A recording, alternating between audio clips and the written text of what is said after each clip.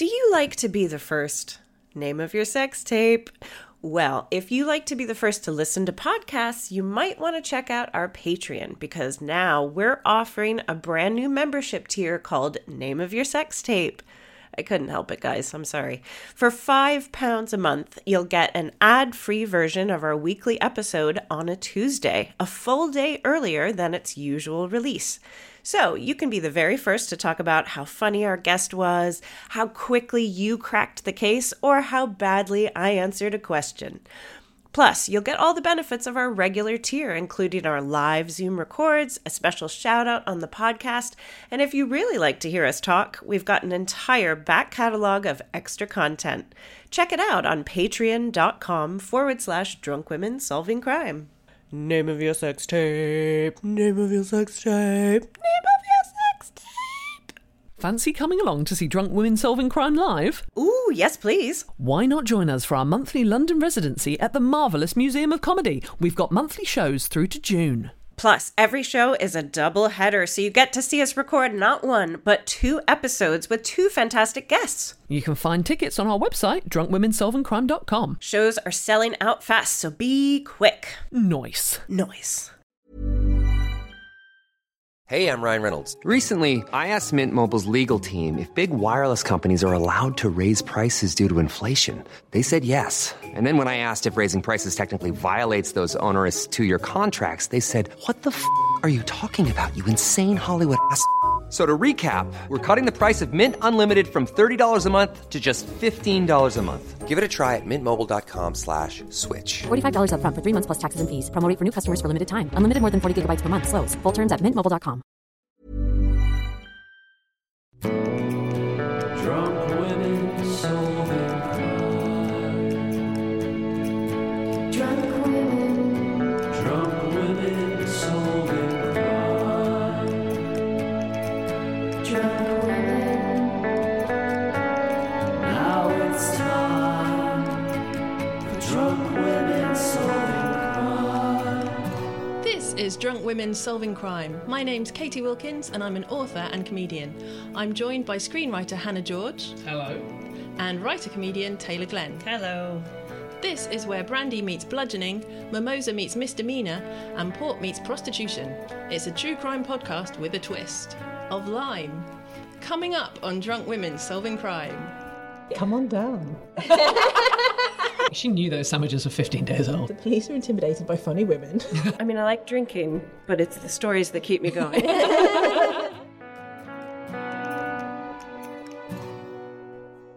Now it's time for drunk women solving crime. You join us now for a very special episode of Drunk Women Solving Crime. We are joined by the fantastic journalist and broadcaster, it's Samira Ahmed. Welcome. Thank you so much. I see you've all got a bottle of Prosecco each. It's very impressive. It does look that way now, doesn't it? Yeah. The optics are bad, I realize. I think the optics are good. We're Drunk Women Solving Optics Crime. are just spot on, I think. That's what it says on the tin. Yes, we are on brand. Thank you so much for joining us. Thanks for inviting someone who doesn't drink onto your podcast. We do that. We do that. We do, yeah. We've had quite a few. Yeah. Literally anyone but men is basically that's our thing. But like 4 a year we allow on. We have Men's Month and we give them a chance, and then other than that, women, no matter if they drink or if they don't. Yeah, and now that we've solidified our parameters, we have one question. Samira, have you ever been the victim of a crime? The very minor end of hate crime, but when I was 10 in 1978, and the National Front were quite a big force in the UK, I was with a group of kids, all of us, of Asian heritage, in a playground in South London, and this group of white kids just started hassling us and just started getting, threatening, and they started shoving us around. And I was the oldest, so I said, we need to go. And they started tripping us up. And we ended up having to run. And I was really upset about it because I was angry. I just thought, they were cowards. And so, but I did get a story out of it because I wrote a letter to John Craven's Newsround, which got read out on the programme. And I got a badge. Yes. Oh my gosh. And more than 30 years later, the co-presenter of that episode emailed me out of the blue to say, was it you who sent in that letter?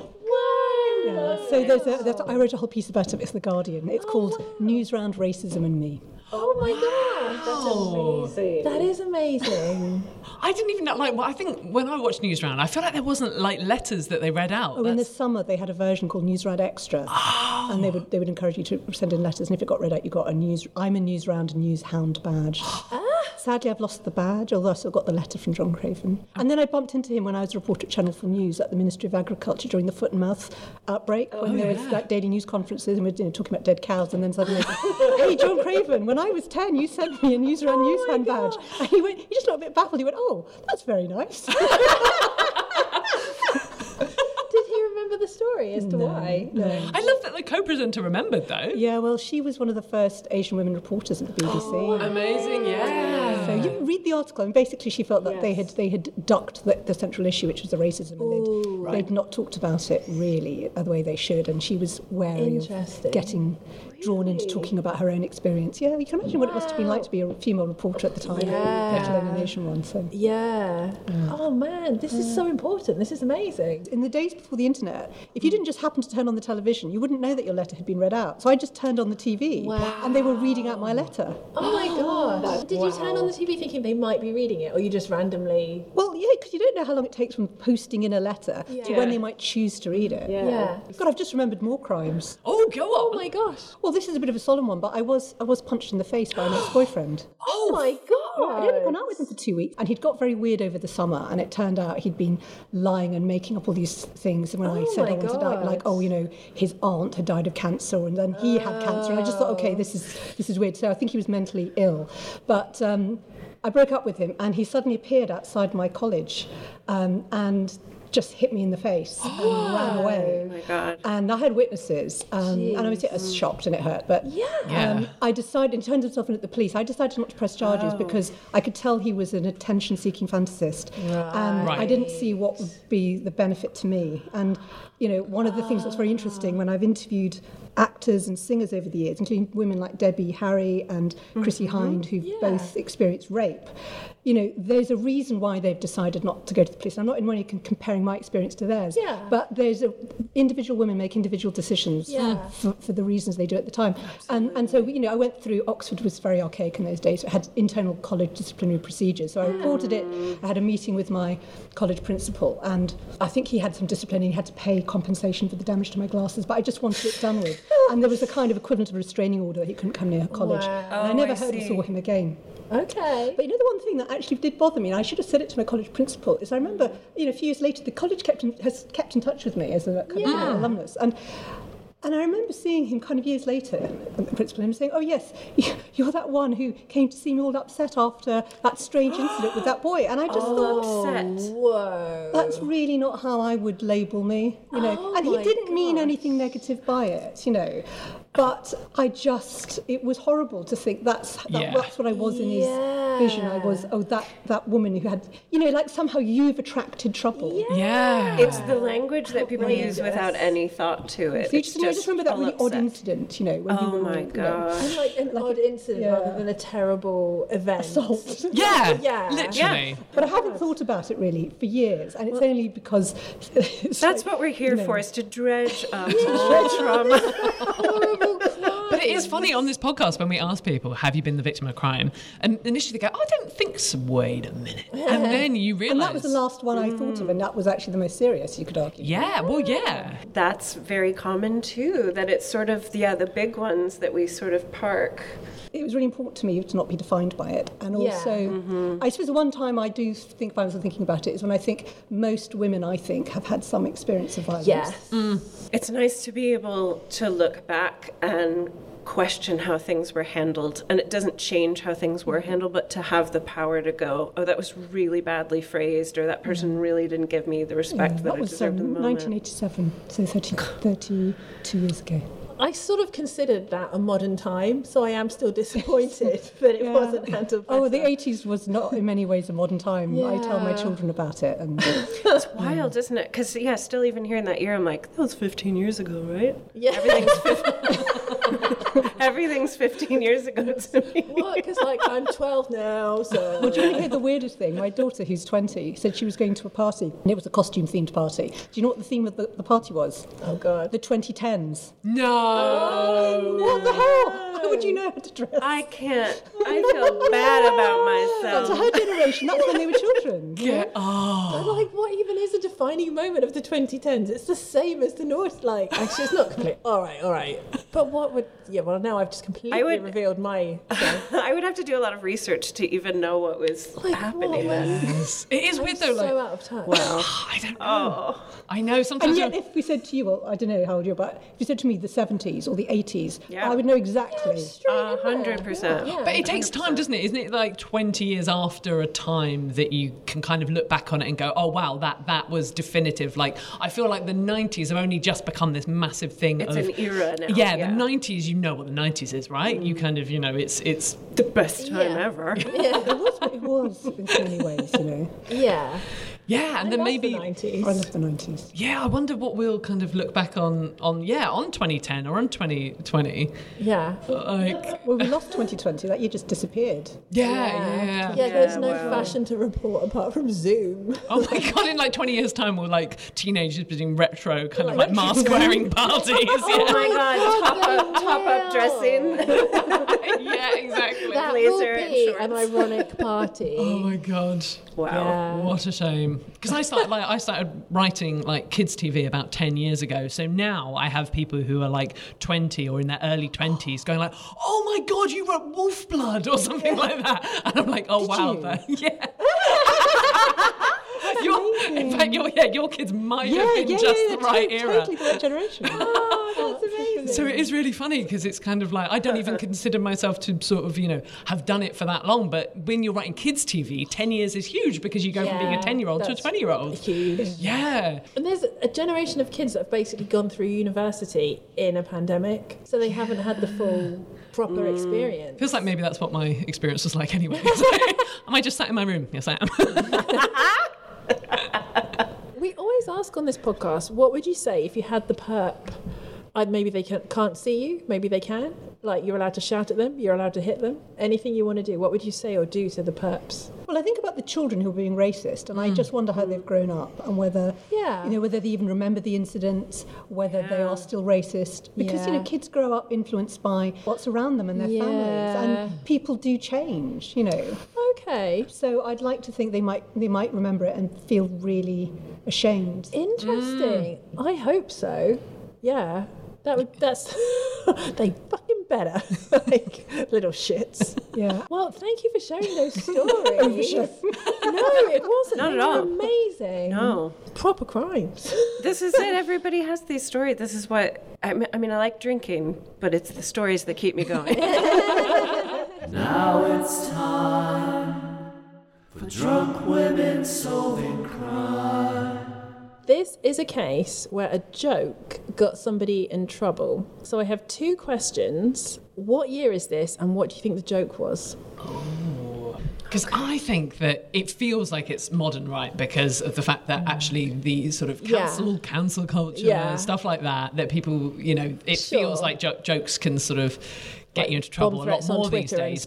But I feel like we're probably going historical. So I think it might be like from a long time ago. Okay. And it's some kind of joke that, in terms of getting someone into trouble, it's not that the joke was offensive. Maybe it's that the joke was wrong. So it's some kind of war or something that was started off the back of somebody. Sometimes you make a joke and you're It like, might oh not my be God. comedy. It's not necessarily comedy at all. Yeah. So somebody, like, when... I throw my glove at you or whatever. Yeah, when people make jokes that aren't comedians. So I don't think it's a comedian. So maybe it's a courtier or something. Maybe it's like a member of Queen Elizabeth I's court making a bit of a joke and getting himself put in the tower. Yes, okay. That's a great Yes.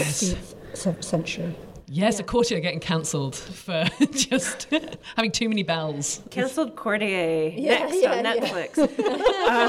I'd watch it. My head went right to comedy, and it might not be. I went right to Lenny Bruce. Okay. I can't tell you what the joke was. I mean, he said a bad word. He kept getting arrested. He kept getting arrested. Well, that's why my head went that's there. a good. These are all excellent guesses. You've all got wonderful instincts. None of you are quite right. She's so nice to us. Like the range between 16th century and 1970s, somewhere in the middle. We edged around it somehow, some way. Okay, the joke was about sandwiches. Yes, you can't say anything these days. But actually, it was 1957. Okay. I will now give you more information. That was just a sort of a silly see where little, your head goes. And I do take sandwiches very seriously, so.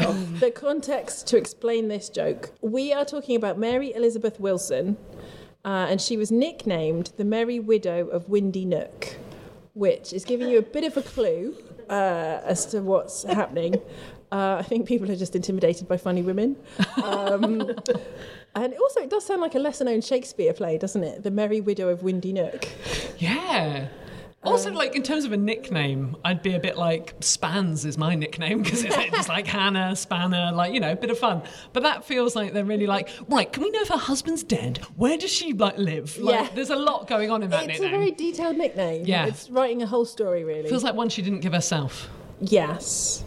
Now, the sandwich joke occurred at Mary's 4th wedding. She was getting married to 76-year-old Ernest Wilson. She is 66 at this time. And they have a lovely spread, but there are a lot of cakes and sandwiches left over. And we're getting to the joke. Were you expecting something more hard-hitting? It might... I just wondering if there could be arsenic suddenly involved in this. Mary's friend asks her, what shall we do with all these sandwiches and cake? And Mary replies, let's save them for the funeral. Oh. And That's a pretty good one, to be fair. Good line. it's a solid gag. Oh, is she like a black widow? Yeah. Well, maybe the arsenic wasn't far off then. Yeah, you were on the money. But also, even if it's completely spot on, I still want to be friends with her. She sounds amazing. She sounds sassy and I like her. Sassy. Just don't let her cook for We you. always side with the woman. It's a really Yeah. terrible reflex. We're like, but she was trying. Like, no, she murdered. But she... Not the patriarchy. Yeah, exactly. Powerful That always- force. Okay, save it for the funeral. And now Ernest Wilson, who she has just married, laughs along. He laughs at this joke. Good as for you, well. Ernie. Yeah. Right. Yes, I am older. So my question is, how much longer did he live Oh, no. after laughing at this joke at his wedding? I mean, if he hadn't laughed, he wouldn't have lasted very long. 'Cause- And the last laugh. Yeah, I'm getting married in a few weeks, and nobody laughs at my speech, in which there are a lot of age jokes. I'm marrying a slightly older man as well. And I mean, it's more of a roast, if I'm honest. We'd be disappointed if it Your wedding wasn't. roast. My wedding roast. Roasting her. But I mean, she's bold, isn't she? But I think perhaps a year, maybe. I'm going to go a year. I think less, 6 months. Okay, yeah. See, I'm getting this picture of this is her 4th marriage. I'm presuming that the previous 3 have also died. Boy, she's bold if she's joking about it. Maybe it's a lot less. Maybe it's like a few days. Yeah. On the honeymoon. Yeah, so I'm gonna go less, just for variety. I will say 8 days. 8 days? Yes. You're a year? One Are you year. sticking with 6 No, months? I'm You're going to less? go even less. I'm going to go something like a week. A week? Just sneak in under 8 days. Right, Price is Right. Yeah, I think I'm got a bit of a game show mentality. I'm not sure this is the right approach. I love it. It's absolutely the right mentality. What did you say? Well, I said a year. You said a year. Because Okay. I still believe in marriage because I'm not married yet. So it's so romantic that he survived for a year. Yeah. True love. That's a beautiful story. See, if you'd gone one day over, you would have won. It's 15 days. Taylor gets the Price is Right. So he... Come on down.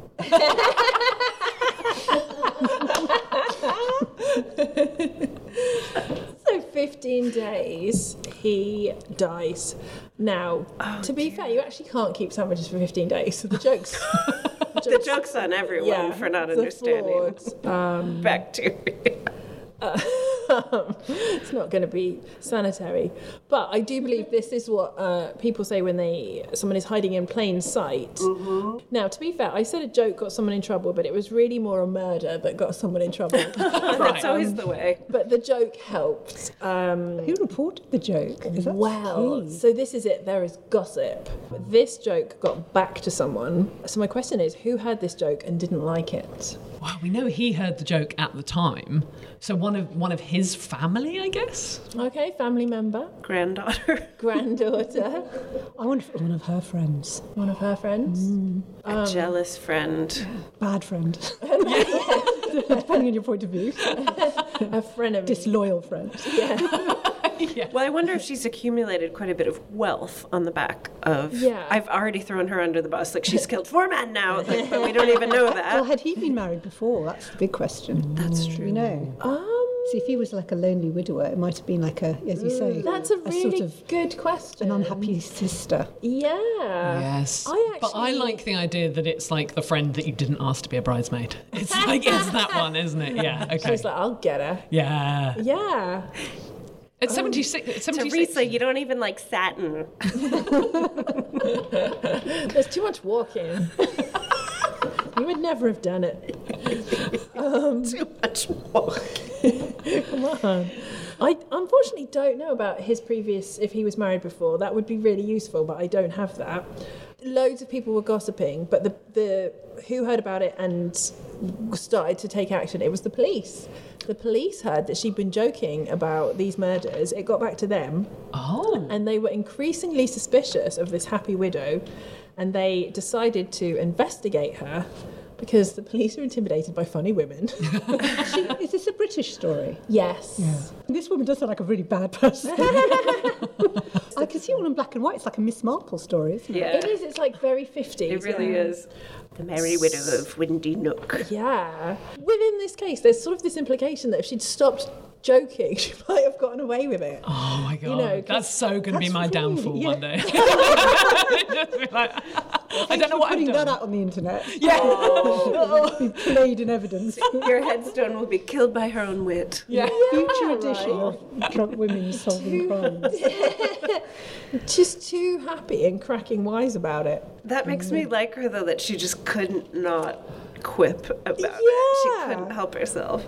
I know. I'm trying to work out who'd play her in the film. And she's 66 when we join her in this story, Yes, right? she So is. she's She's had a whole- British. Yeah. She's funny. Yeah. What are we thinking? Jennifer Saunders, maybe? Quite sexy, you know. Yeah. We'll get this pitch together in a minute. All right. Yeah, good. Okay, so now Mary got through 4 husbands between 1955 and 1957. 2 years. Yeah. And I thought there was a shortage of men after the Second World War.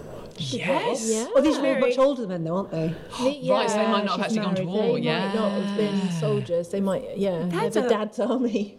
That's a ridiculously short amount of time. Like, she's really making this obvious. Well, yeah. You say that, but you know, life expectancy was what 60 something for men at the time, wasn't it? Actually, yeah. That's a good point. Okay, so she's just unlucky because they're older I gentlemen. mean, in terms of getting away with it. Yeah, is she counting on the fact that people are like, well, it kind of, if she married someone who was Right. 30, then... Yeah. Gosh. What if the wedding guests were all the same? So here we are again. I think there is an element of that because The last sandwiches were better. this joke was not an isolated incident, by the way. She had a penchant for dark humour. Penchant. She had a penchant for dark humour. And I was going to ask you, what other jokes do you think she might have made in this time? And who is she making them to? Like, what other professions is she cracking wise? I mean, I guess she sees a lot of undertakers. Ding, ding, ding. Oh, really? She's joking to undertakers. What do you think she's saying to them? Can I have a loyalty card? Ding, ding, ding. Oh my God, am I this woman? Yeah, discount. A discount. Discount. Yeah, seriously. She asks her local undertaker for a discount. Wow. She's like, come on, I'm in here all the time. I'm your best customer. I know you're already familiar with my work. Yeah, and she, the registrar's office, where she got married, and then when she had to record her husband's death, she is quoted as saying there should be a discount for me. So she's recycling materials. Yeah, wow, it's a little bit hack Sociopath now. or a psychopath. I always forget the difference. Is she a sociopath or a psychopath? Oh gosh, I just listened to a podcast where they I think she's a fleshed sociopath, that isn't out. she? Because there's a whole flirtatious, almost attention-seeking aspect to it, and sort of And the joking about it, charmingness. the charmingness yeah, about it. kind of enjoying the grandeur of it. Yeah.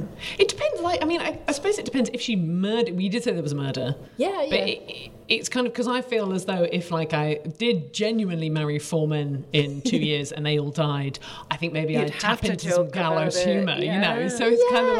like, but if she's, I think if I'd murdered them, I'd be a bit more Like, like, lay do off you know what, Hannah? Yeah, actually, don't make those jokes. Or is it a double bluff? Yeah, they'll be like, oh gosh, she's grieving so much. Well, if she's a serial killer, the whole thing about them is they are, you know, they get bolder and they Yes, Yeah. yeah. sort of revel in Yes, it. with what they get away with. They're constantly pushing, maybe. Yeah, the plain sight thing is just, it's ridiculous how far Yeah. that goes. And as you guys have said, you know, these are solid jokes. They're gallows humour. And they are the kind of jokes that you would sort of make amongst friends, you know, if you sort of trusted that everyone's on the same page. Yeah. And that you're not a murderer. Was the Edinburgh Fringe happening yet? Did she do a nice...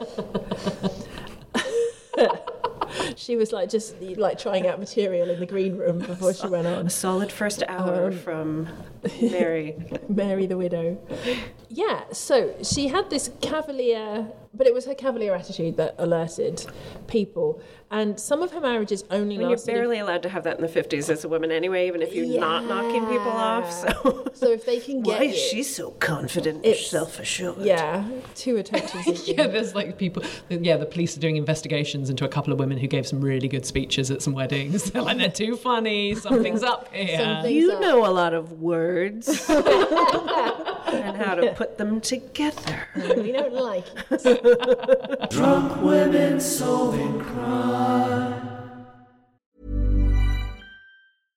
How would you like to look 5 years younger? In a clinical study, people that had volume added with Juvederm Voluma XC in the cheeks perceived themselves as looking 5 years younger at 6 months after treatment. Look younger, feel like you. Add volume for lift and contour in the cheeks with Juvederm Voluma XC. Reverse signs of aging by adding volume to smooth laugh lines with Juvederm Volure XC. For important safety information and to find a licensed specialist, visit Juvederm.com. That's JUVEDERM.com. Not for people with severe allergic reactions, allergies to lidocaine, or the proteins used in Juvederm. Common side effects include injection site redness, swelling, pain, tenderness, firmness, lumps, bumps, bruising, discoloration, or itching. There's a risk of unintentional injection into a blood vessel, which can cause vision abnormalities, blindness, stroke, temporary scabs, or scarring. Talk to a licensed specialist to find out if it's right for you. One size fits all seemed like a good idea for clothes. Nice dress. It's a t-shirt. Until you tried it on. Same goes for your healthcare. That's why United Healthcare offers a variety of flexible, budget-friendly coverage for medical, vision, dental, and more. So whether you're between jobs, coming off a parent's plan, or even missed open enrollment, you can find the plan that fits you best. Find out more about United Healthcare coverage at uh1.com. That's uh1.com.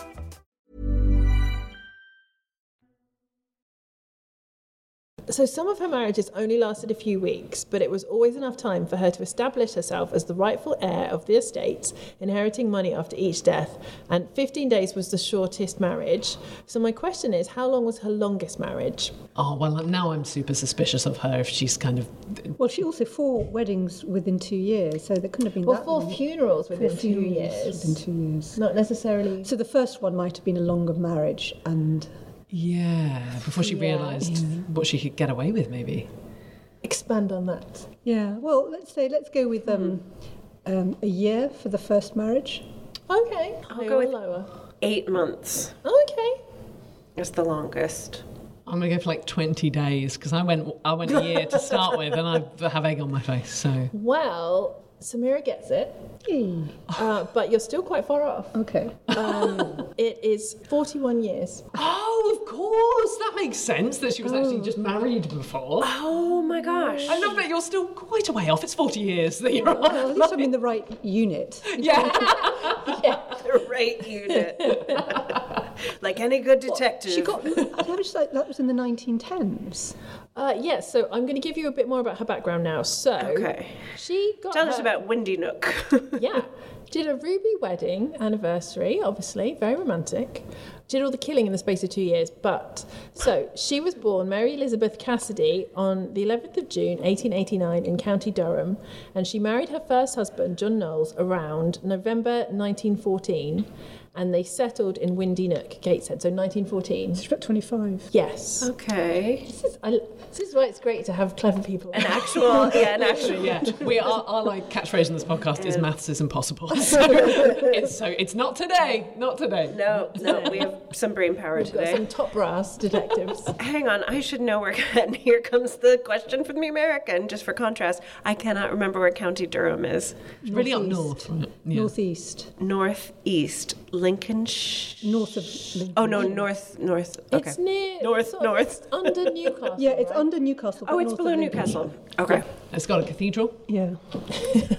Yeah, that narrows it down, Hannah. a Greg's. I went there recently, so I've got the intel, guys. Got a Greg's. Where is it? It's got a Greg's. No further questions. And it's on the shortlist for UK City of Culture. Front row reference. Okay. Hello. We got the intel. Okay, thank you. Because I always my head always puts it in Ireland, even though I've lived here way too long to think that. no. I'm adorable.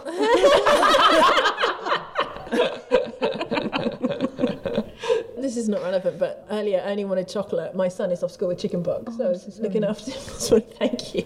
And he's asked for chocolate. I went, no, you can't have any chocolate. And he went, what if I do this face? Trying to make his own lip wobble. I was like, where have you learned this? Did it work? I said he had to eat a banana first.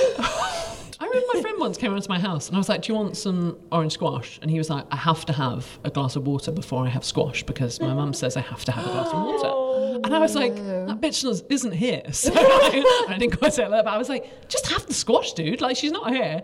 And he was like, I will have a glass of water first. And I realised that she's in his head. He's really successful now.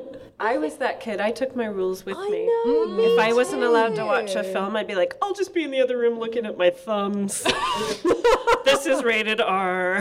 Like, I just And would instead, you always- should tell your friend that if he's going to drink the glass of water, you drink it after the orange squash to wash away the sugar on your teeth. That's the only point of it. His mum was an idiot.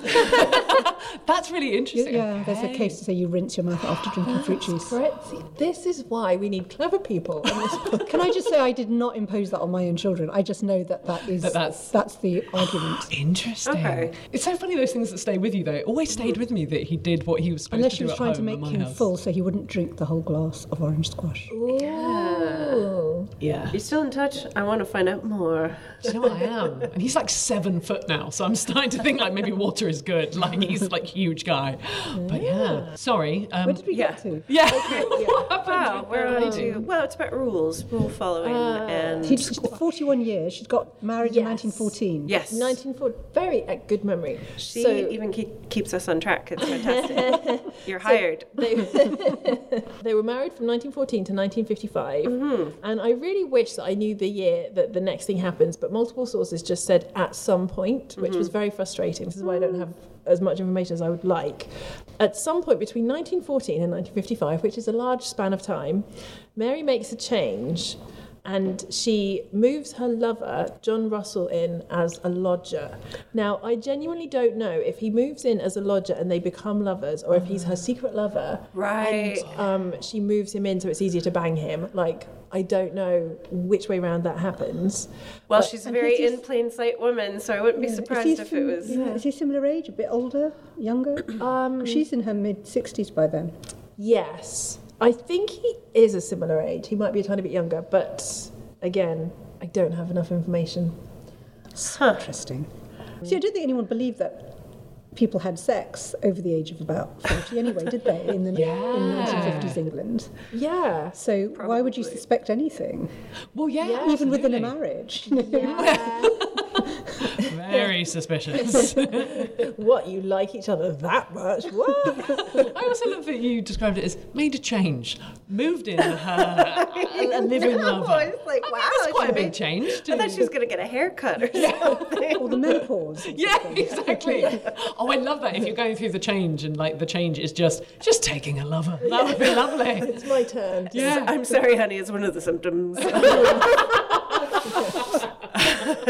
I've got my hot water bottle. I sweat and I sleep with other men. I didn't make the science. It's good for me, apparently. So. Oh my God! If enough women said that, that's what. Yeah, we can make this happen. Okay. We absolutely can. Why not? Why not? I can tell you a fact I do know. In 1955, first husband John Knowles dies, and the death is presumed to be natural causes. Mm-hmm. So my question is, how soon does she marry the lover, John Russell? I hope it's the same day. Quite soon. Yeah. Once she's inherited everything. Yeah. Oh, yeah. So was there paperwork? Do you think after I think she'd wait for the probate and all that. 2 weeks. I don't know a lot about probate. A couple of months. Yeah. Okay, so couple of months. Yeah. I'm sticking with same day. Okay. The UK's first in and out service. Like Vegas rules. Yeah, I was going to say. This is 1950s England. It is 5 months. I'm giving it to Samira. Right, okay. 5 months. Okay. By the way, Lincolnshire, I know that this is not the right area. I just keep saying you. Love you. She's married the lover, John Russell. Mm-hmm. He dies in 1956 or early 1957, and the attending physician declared that both men had died of natural causes, and the merry widow inherits their money, which is £42, which doesn't sound like that much now, but it was like loads. It wasn't that That much. was Yeah, not that much in 1950s. Is that all? Yeah, they're not rich people. That cannot be right. That's what it is. Murder for £42. And freedom, sweet, sweet freedom. Well, now you're selling me. Was she accused of murdering him? Not yet. Okay. Because So- yeah, for 50, like, This I isn't hate about putting money. a price on it though, because you're This kind of isn't like, about money, though, then. This is about the power she gets from it. This isn't about it. It then. could be. They lived quite a modest, like he was a labourer on a farm and stuff. The lover was. No, The the lover. the husband was. Oh, okay. And what had she done? Or was she a housewife? She was a housewife, but she did do something. I did actually I had that written down, and then I didn't keep it because I thought the case would be too long. I think we talk too much about women's careers. I would like to know more about what she did in the home.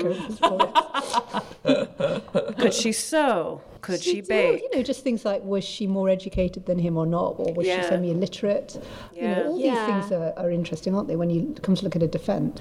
Was there domestic violence? Yeah, Yeah, I was wondering that. Was it a are horrific marriage? Excellent questions. In June 1957, Wilson married her third husband, Oliver Leonard, and he was a retired estate agent, and he died only 12 days into their marriage, leaving her £50. And some bad suits. Some bad suits. And some great What a jokes low blow. about how small her bathroom is. And then she married the fourth husband, Ernest Wilson. His estate included £100, a bungalow, and life insurance. And this is where we came in. With So £42, but now we're working our way up. We get a bungalow now. Starting to graft it a bit better. But how's she meeting all these guys as well? Like, you know, it's obviously... It's a good question. Windy Nook is this swinging area for singles. Yeah, what are they all doing? I bet she was really charming. This is where we came into with her snappy patter at the wedding. So maybe people are glad to have a laugh. Fun date. So now, Mary did one thing after the fourth husband's death that also made her look suspicious. Question, what was that? Did she dance in the cemetery? I like it. I thought you were going to go like, yes. I'm like, shut up. Oh, dear. Oh, dear. Too far. I mean, Tinder wasn't a thing, but was she on like 1950s Tinder? Like, did she get straight out there for the next Yeah, I was kind wondering of... that. Did she get straight out there and seen, flirting with, or... Okay, you know, Yeah, like picking up guys at the funeral. What are you doing after? Slightly more extreme than I was suggesting. I was just thinking. But most people don't have plans after, so, you know. It's a good time for a date. Any further guesses? So you're saying we didn't get it right? I am saying that.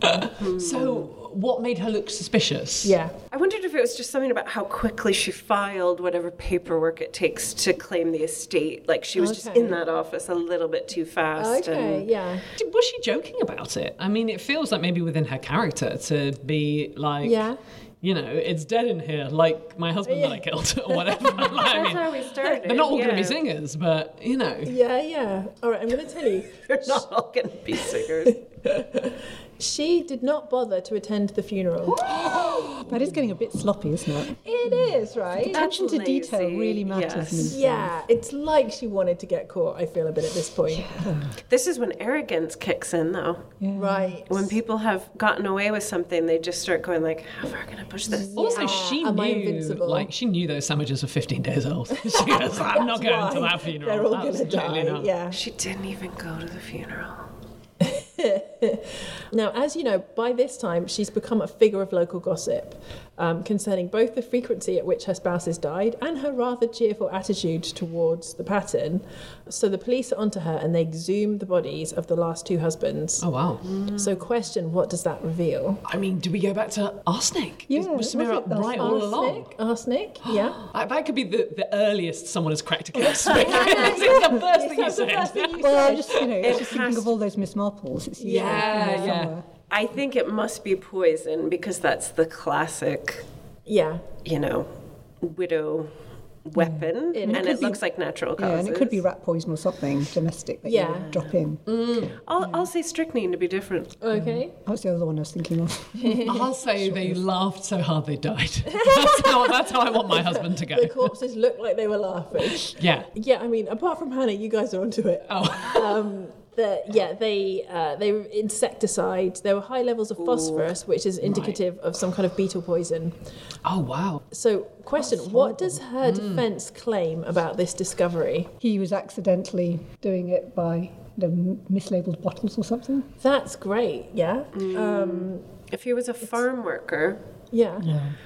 would he have had, well, the first husband would have had exposure to the chemicals, and then the second one had lived on the premises, so could the defense be that, well, we used this on the farm, it was an insecticide. Yeah, okay. It was natural exposure. That's good too. Yeah, it feels like, I feel like the defence would be it's accidental and she didn't put it in their tea, which is what you kind of... It's close. Medication. So in court, her defence claimed that the substance was contained in their medication. Okay. All of their medication, they were all in the same All meds. 4 of them, yeah. I think my defence was better, I'm just saying. I'm thinking of Harold Shipman and how he overdosed all those women with wasn't it morphine, and that was all just labelled natural causes because they were older. Yes. And in fact, some of them weren't even that old; they were like in their 50s. God. Yeah. Well, this is it. This is the sort of it's that area of kind of people are willing to overlook up to a point, unless you're a happy woman, and then they're kind of looking for you. But yeah, if all these people are a bit older, it's like, So nobody bought that defence. And she was convicted of murdering 2 of her 4 husbands with beetle poison in 1956 and 1957, respectively. So just missed execution. Well, Is that right? I have a fun fact about that, actually. Is it fun? Before you say it, is it as fun as you think it is? Katie has a habit of saying fun fact no matter what the fact is. She likes facts. It is a grim fact. Okay, go on. Got a grim fact about that. She's not. Yeah, go on. She was initially sentenced to death in 1958 for murdering 2 of the husbands, so she was poised to become the last woman hanged in England, but her advanced age allowed her to get a reprieve and her sentence was commuted to life imprisonment. Oh my goodness. Because Ruth Ellis was hanged in 55, and she was the last woman. Is that poor woman that... There's an amazing film starring Miranda Richardson. Is there? And Rupert Everett is the man she killed. Such a sad It's an incredible story. film. It's very sad. But obviously, every execution in the 50s fueled the abolition movement. Right. In the same way that Derek Bentley, the young man who was convicted of murdering the policeman, even though he didn't actually have the gun. Led to that. That's how they changed it. Well, it just fueled the abolitionist movement. So I had wondered if, after Ruth Ellis, they were unlikely to execute another woman anyway. And maybe that was... There was less appetite for it. Yeah, so even if you gave the death sentence, I suspect they wouldn't have. Then change. They could just go, but she's too old, so we won't do it. Because there wasn't a rule about age. Yeah, I was going to say, that seems like a kind of interesting choice that they were like, oh, well, she's too old. Like, there was just such a fight against it by that point. So was that always the method in the UK? It was always hanging? Well, in more recent times, obviously they used to hang drawn quarter you. Yeah. Sure. Oh, yeah. We used to go full crazy. Yeah. Was it 62 I've heard that. he died, the last... I thought it was 50s case. Oh, it was 50. I think it was 57. Oh, it was. Oh, okay. So Was that Pierpoint? I remember watching a film about Pierpoint. Well, Pierpoint did all those executions. Right. It's so hard to picture it here because it's just Still so much in the past. in America. Well, it's funny, the day that we're talking, Priti Patel's got to rule on whether to accept the extradition request from the US. And the single biggest factor, which I heard reported on the news, was whether or not he'd face the threat of execution. I mean, the idea that, in America today, we're still having this discussion. I know. Yeah. It's quite scary. I mean, it's quite We're scary. pretty It's awesome terrifying. guys. Yeah. We like to keep it. Taylor, can you keep sort it old that school? out? Because Yeah, I'll make some calls. But it is interesting, that thing about the fact that she was deemed too old to. Yeah, and it's now because it's sort of a weird excuse. Now it's sounding even more like an excuse. Now we know the political context. How long did she live after that then? So she lived for 4 years, and she died aged 70 on the 5th of December in 1962 in Holloway Prison. Wowzers. Which isn't there anymore, is that right? Holloway? Well, the building's there, but but they it's not stopped prison. using it. Yeah. It'll be £1 million flats before you can say gentrification. And that is basically the end of the case. They did exhume the other two, the first two bodies. Okay, I wondered. And they were found to have the same signs of that poison. Even her first husband? Yeah, the first one and the lover that became Oh, I husband. thought those were the ones No, that they exhumed. did the most recent. Sorry, two. my firm defense So was she not as solid as I thought. So they convicted her for the most recent two. Oh, okay, that makes She's more sentenced. sense. Then they dig up the first two to just check. And it's the same thing, but they don't need to have another trial because they didn't need any more convictions. 2 will do it. Right. So they didn't bother to have another It's trial. interesting they just did it for themselves. Like, do you know what I mean? Like the way you write maybe a spec script. You're like, I'll just do it for myself. Presumably it's a lot of money to exhume some bodies, but they just wanted to know. Yeah, I guess so. Wow. Was there newspaper coverage? What did you find? There was. I didn't actually look at archive newspapers or anything like that. I looked at other sources that had reported on it. Yeah. I just wondered if they'd quoted papers, because this seems exactly the kind of story that would attract a lot of newspaper attention. Yeah. It does. Definitely. It's very sensational, especially with her nickname.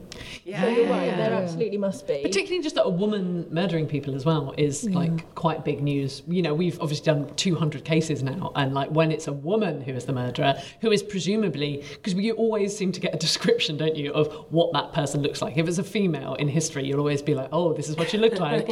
I'd be amazed if there wasn't a film. Like if there hasn't been a film made, it's interesting, and maybe it's because she was too old and therefore. But then that wouldn't stop you making her younger and sexier. Yeah, exactly.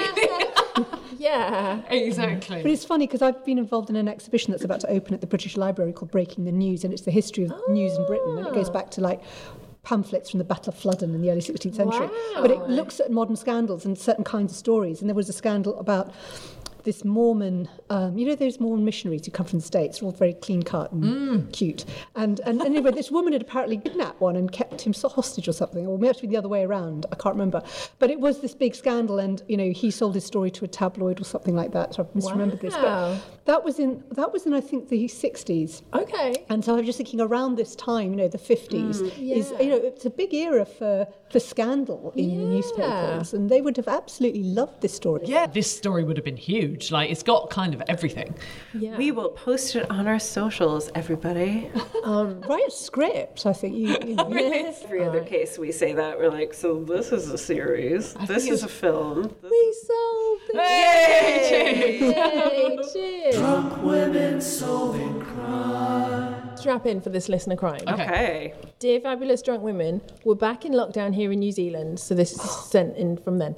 So since there's nothing to do and once again socially acceptable to drink any night of the week, naturally I've been re-listening to all the old episodes and having a few wines along with you. It was during an episode where the listener crime happened in a pub that I suddenly remembered an incident which I think you ladies might be able to shed some light on.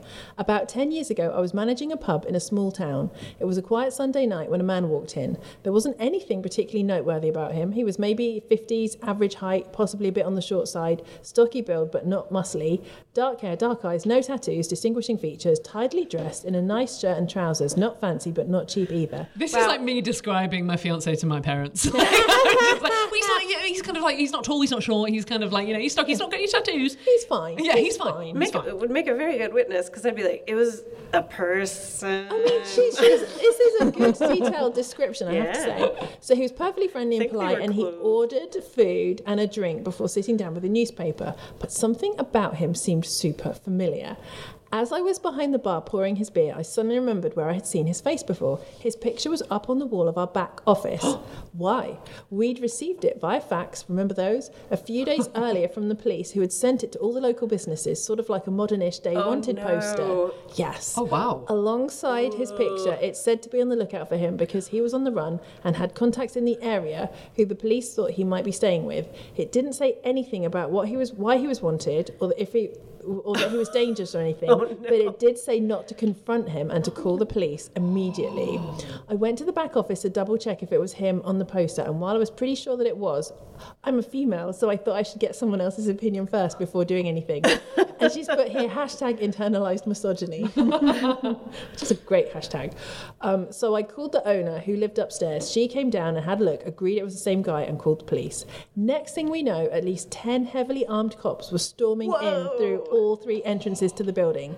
We're talking full-on special ops sort of outfits, big guns and bulletproof vests. It was like something out of a movie. Now, New Zealand isn't as messed up as America, no offence to Taylor or any American listeners, and our police don't walk around armed, so seeing that much firepower, especially in a small town, was pretty shocking. The perp seemed a bit surprised at first, but not nearly as much as us, and then he just sat there calmly as they surrounded him. Then in walked what looked like the officer in charge of the team, along with a man in a fancy suit. I got the vibe that the suited guy was the big boss from the way he was so authoritative, like maybe he was lead detective or something. The suited man strolled up to the perp and they started chatting. We couldn't hear what they were saying because we were safely behind the bar, but they were way too relaxed for the situation. At one point, they were both even chuckling together. The perp seemed resigned to having been caught, and after a few minutes, he got up and casually walked out alongside the suited detective guy, still chatting, followed by everyone else. They didn't even bother handcuffing the perp. Though they might have before they put him in the car, but we didn't see that part. So my question to you drunk women is, what the hell did this guy do? What was his crime? Why did they feel the need to send so many heavily armed police but not to handcuff him or put a warning that he was dangerous on the wanted poster? Only you ladies can get to the bottom of this. Lots of love, Charlotte. Charlotte. Jeez Louise. I mean, my first instinct was that was a stag night, and they'd sent his picture to all the bars, and they were like, let's get him and the guy in the suit was his best man, and it was just a prank. And then, what a wonderful response. If that's a stag do, then phew, because otherwise that's quite terrifying. Well, police would probably like the excuse to get out all the gear, Oh, do you think? So I think, you often, especially if they don't know the details of it, you tend to, I don't know if over-respond is the right word, but you play it just cautious. In case. Send out everything just in case. Yeah, that makes sense. And then if when, you assess the situation on the ground, this guy who knew him then says, actually, I'm okay to go on my own. So, being generous, that's the way. Yes, so it might be misleading, all the armed police. Interesting. Yes, that's almost a misleading. If you've ever seen a load of police cars turn up to arrest one guy, who's doing nothing but has been reported for looking a bit suspicious in a certain neighbourhood, Yeah, and then you've got the backup just in case. Yeah. And But suspect was cooperative. Interesting. But I would guess it might be something like he was a drug dealer. I was going to say, this feels like drug lord territory. Okay. Yeah, because gangs are a thing in New Zealand, like they are in most countries. Kind of being resigned to, I guess I'll be. But also, why has he gone to a bar to get dinner? If you're literally wanted, and you know there'll be a wanted poster. What did they say what town it is? They didn't give the town, I don't think. I've spent a lot of time travelling around New Zealand. I've been to some very small towns. Yeah, you might have eaten in this pub. I might have eaten in this pub. Well, also, the fact that they did over-prepare with all their armed guards might be why he cooperated so easily. Yeah, exactly. Like, if they had turned up with just 2 police officers, he might have look over there, and run out the back. Yeah, exactly. So he didn't really have much choice but to chuckle resigned and go with them. Yes, I remember some heavily armed people around where I live. They were obviously doing some kind of sting, and they arrived, and we sort of realised something was going on outside, so we went out onto the balcony, which is, I wonder what's happening. And yeah, there was all these armed police, and then they sort of did this whole thing, and they chased someone, they didn't catch them. And then I remember we watched it for a while, and then the guy's just like, I always remember he just opened a bag of Quavers, like the lead guy. he just started like, then obviously the guy they were trying to catch had gone. And I always just thought it was the funniest thing that he was just That's such a great touch. They're different, like, lighting a cigarette. Opening a bag of Quavers. I really want to see that in a cop drama now. Right, because it feels like... It's so humanising somehow. Just the sound. Yeah, exactly. If they were like undercover as well, it's like he's probably still doing that. Well, I don't know. So we're saying drugs, aren't we? Yeah. What's the answer? So. Well, that's that we have to solve it. So so Charlotte doesn't even know. No, Charlotte's giving it. We're the only people that she can trust with this case. Yeah. And we say drugs. We solved it. Yay! Thank you for sending it to us. You are that was very an welcome. amazing crime. Yeah, that's great. We have just enough time to ask Samira Ahmed, what are you up to? What am I up to? Well, I've been involved in this new exhibition that opens on the 22nd of April at the British Library. It's called Breaking the News, and I've written the foreword for the book that goes with it. Oh, awesome. It's just like a history of news in Britain, so it's quite interesting looking at the kinds of stories that come up. And when we started planning it, the pandemic hadn't happened. The Ukraine invasion hadn't happened. So there's something quite sad in a way about how news has caught up with us. But also, who knew that the more news sources there are, the more complicated things would get. Like now we don't even know how to trust the news because of all the disinformation out there. Source checking. Which is so depressing. 50 years ago, we were just worried about the Cold War and propaganda, and now actually it's much more complicated. So that's one of the things I'm doing. And then I mind always goes back. I present Front Row on Radio 4. I interviewed Sooty and Sweep recently. Oh, it's probably one of the greatest interview experiences of my life. Amazing. So can we see that? You can't see it, but you can hear it. Oh my God, Sweep, I imagine, was Richard incredible. Cadell said, interviewing Sooty on the radio is like such a great choice. But I especially needed to hear Sweep. So Sweep did speak to me. Oh, amazing. That's so cool. Yeah. And can we find that online? Yeah, if you just search for, Front Row and Sooty. And Samira Ahmed. There is photographic evidence. I took Gail Renard, who was the scriptwriter of Pipkin. Oh, I know Gail, Montico. Yeah, she's brilliant. She's a good friend of mine. So I took her along to see the show. And we joined, he does meet and greet afterwards with anyone. So there's this huge queue of tiny children with their parents and grandparents. And then these two adult women waiting to meet and greet. I love it. Awesome. But it was great. So I'm enjoying all that. Oh, amazing. Awesome. Well, thank you so much for joining us. You've been a fabulous detective. Give it up for Samira. We never doubted your skills, but have me on again. You never know, I might start drinking and see what happens. Drunk Women Solving Crime is produced by Amanda Redman. Music by The Lion and the Wolf. If you would like to, you can follow us on Drunk Women Pod on Twitter. On Facebook and Insta, we are Drunk Women Solving Crime. And please review us on Apple Podcast. And also, if you have a crime that you would like us to solve, write it on a review on Apple Podcast as well. Thank you to ACAS and thank you for listening. Bye! Even when we're on a budget, we still deserve nice things. Quince is a place to scoop up stunning high-end goods for 50 to 80% less than similar brands. They have buttery soft cashmere sweaters starting at $50, luxurious Italian leather bags, and so much more. Plus, Quince only works with factories that use safe, ethical, and responsible manufacturing. Get the high-end goods you'll love without the high price tag with Quince. Go to quince.com/style for free shipping and 365-day returns.